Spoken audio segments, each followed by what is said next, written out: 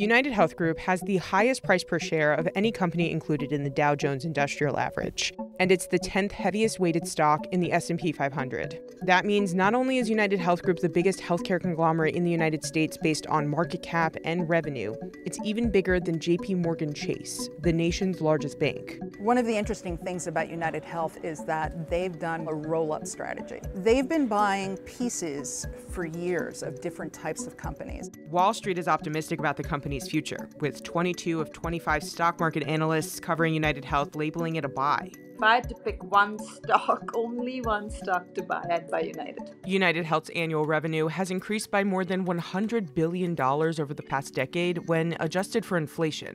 United has had superior stock performance over everybody else for two reasons. One would be strategic vision, and the other strategic capital management.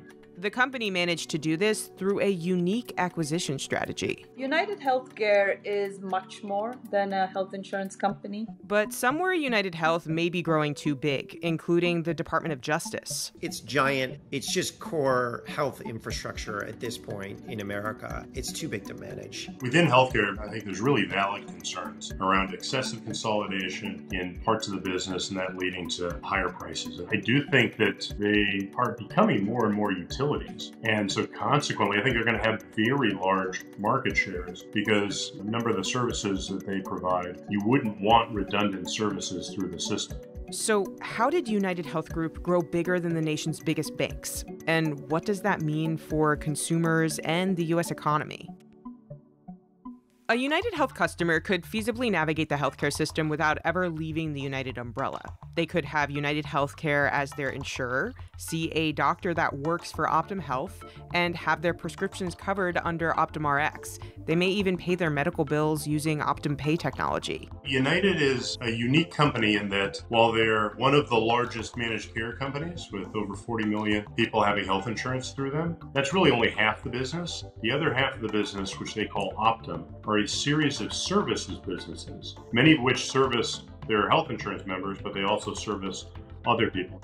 Optum can be split into three general businesses. Optum Health, a series of physician practices. Optum Rx, which is a pharmacy benefit manager, the so-called middleman between drug manufacturers, insurance companies, and pharmacies. And Optum Insight, which is a data and information business that focuses on analytics to monitor things such as cost and manage risk. Think about Amazon or Apple. The way these tech companies create this sort of virtual ecosystem that you can stay within, that's what these healthcare companies are trying to do in terms of being able to offer you not just the insurance, not just the pharmacy benefits, but also the medical care services so that there's more coordination and hopefully people get healthier because it's all tied together. The diversity aspect of its business makes UnitedHealth an attractive stock for investors. The health plan arm of the company works synergistically with Optum. The improved medical cost then fuels their health plan growth and their profitability, and that can then drive the innovation both through a build strategy organically, or they can do targeted acquisitions within Optum. UnitedHealth set a precedent with its growth strategy, which has now been adopted by other major players in the sector. What you've seen in this kind of space is because of Obamacare and the medical loss ratio, which was basically a profit cap on insurers, the insurers decided that to get around the medical loss ratio, they would buy providers and adjacent businesses. So that's really when UnitedHealth Group's Optum subsidiary really expanded their pharmacy benefit manager. They started buying doctors' practices and software and analytics firms. When Obamacare came into view in 2014, a lot of United's peers said, oh, we've got to get bigger in terms of being insurers. So you saw Aetna and Humana try to merge. You saw Anthem and Cigna try to merge. And those mergers got tied up in antitrust because it was too much in the same area of integration. What UnitedHealth has done is they've done what we call vertical integration. So they kept buying smaller companies and building them into the Optum services area. And because there wasn't that sense of, well, UnitedHealth isn't really the biggest physician practice at the time, they were able to buy those, and they didn't really raise any concerns with the antitrust regulators. The hundreds of deals UnitedHealth Group completed over the past decade mostly flew under the radar of regulators until fairly recently. There was just recently an antitrust case against UnitedHealth Group because they were trying to buy something called Change Healthcare, which is essentially the Visa and MasterCard for most of the healthcare system. They were basically a payment processor. And the government challenged it and said that this merger would substantially lessen competition. The nearly $8 billion all-cash deal between UnitedHealth and Change Healthcare was announced in January 2021. The Change Healthcare deal really caught regulators' eye because it was more of a horizontal merger. So they were in the same space, both of them dealing with processing, billing. And what the DOJ said was, well, if you get the two biggest in this business, that's going to make UnitedHealth far too big. And it's going to give UnitedHealth far more information about its competitors. Eventually, UnitedHealth Group prevailed in convincing the DOJ that there is a separation between their services businesses, and in this case, it's the payment business of Change Healthcare, from their health plan business, and that there shouldn't be any concerns around confidentiality or anti-competitive practices and so on. Optum is trying to become a bank. Optum is trying to say, we want to provide you with your medical credit card. We want to help finance healthcare. They're going into everything. You almost want to say that UnitedHealth Group is kind of a rival of government. They own the insurance, they own the providers. They're like the National Health Service at this point, except they're private and they're basically financial engineers. And so they're just trying to extract as opposed to deliver care. When asked for comment, UnitedHealth Group told CNBC, because we serve people throughout every aspect of the health system, we have a unique ability to identify opportunities to better integrate care and benefits,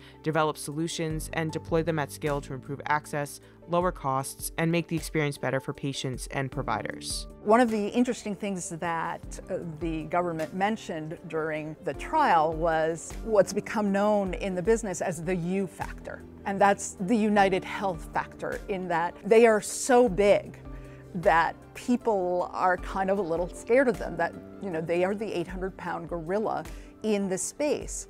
But at the same time, part of their argument was everyone else is doing this too, and to a certain extent, in the same way that tech companies, they have to be frenemies. United is happy to do business with other market participants. And so when they acquire those physician practices, they don't keep them from contracting with Blue Cross or Aetna or Cigna or things like that. They really encourage that. So I don't think you have as much of an issue that it's engaging in anti-competitive behavior because it is not allowing other competitors to use its services. It's trying to expand its market share by servicing those other players. That virtuous cycle continues for the broader good, I would say, of the healthcare system, both from a medical cost and an affordability perspective for consumers, for employers, for government-funded healthcare, improved access as well, and improved experience, if you will, for the members as well as for their employers and the various payers in the healthcare system. UnitedHealth's growth strategy has transformed the industry into a sector in which the major insurers have adopted the trend of vertical integration, creating multi-service health giants. Now, these companies argue we can offer greater efficiency, we can offer more services that put things together for people because our healthcare system has been so disjointed for so long. But there are concerns about how much power large corporations have over people's healthcare. Is there a systemic risk? I don't think they're going to have like a liquidity problem the way that banks did, but there are certain systems that if they go down would make it very hard for people to access care, and you could have people die because of it. But I think the more realistic problem here is that they would just sort of not pay attention to laws that are passed to address conflicts of interest and problems in the market. I wouldn't consider things in health insurance too big to fail in the sense that they'd create catastrophic damage to the economy. I do think that they are becoming more and more utilities. And so consequently, I think they're going to have very large market shares because, a number of the services that they provide, you wouldn't want redundant services through the system. Being a big company offers UnitedHealth insulation from a potential recession, which makes investors and Wall Street analysts excited about the stock. Makes it very attractive from an economic cycle and a macro environment perspective. Analysts say UnitedHealth's performance can also withstand the current high interest rate environment. Interest rate hikes on the plan side are actually a positive. Inflation is good because they get their premiums before they pay the docs and they pay the hospitals. That's a big part of the whole positive cash flow story. And they invest the money in safe short-term investments. So interest rates have not been a headwind. From a recession standpoint, when you look at a United, if they lose membership in their employer health insurance business, they have the third largest Medicaid business. So they're likely to pick up business. And so in general, I would say they're very well hedged on that side of the business. In addition to its Medicaid business, UnitedHealth is the largest player in Medicare Advantage. There was definitely a much more fearful view of what the Democrats could do to the Medicare program and the Medicare Advantage program. But if out of 60 plus million seniors, 30 plus million, or over 50% are in the private program, can you reverse that now? It's irreversible at this point. The health insurance business is really impacted by one of the big mega trends I would see in healthcare, which is the shift to more and more government coverage, like Medicare, Medicaid, public exchange program under the Affordable Care Act. Those are growing. As you see more and more of that, then you're a government services provider, which is really a lot like a utility. So I think that health insurance business, while it still has tremendous growth, the long-term trajectory is for that business to become one with a few really large participants in it at narrower margins, highly efficient. The biggest players will be the ones that are able to survive in that. I think United's really well positioned, being the largest government managed care company, to be successful in that. The debate over whether UnitedHealth is too big is still not settled. We have a grossly inflated healthcare sector, which is all about market power and inflating prices. Why wouldn't you get into that business? It's great business. I don't begrudge UnitedHealth Group executives for doing this, but we do have a policy problem, which is causing Americans to die earlier and to pay more than they should for care.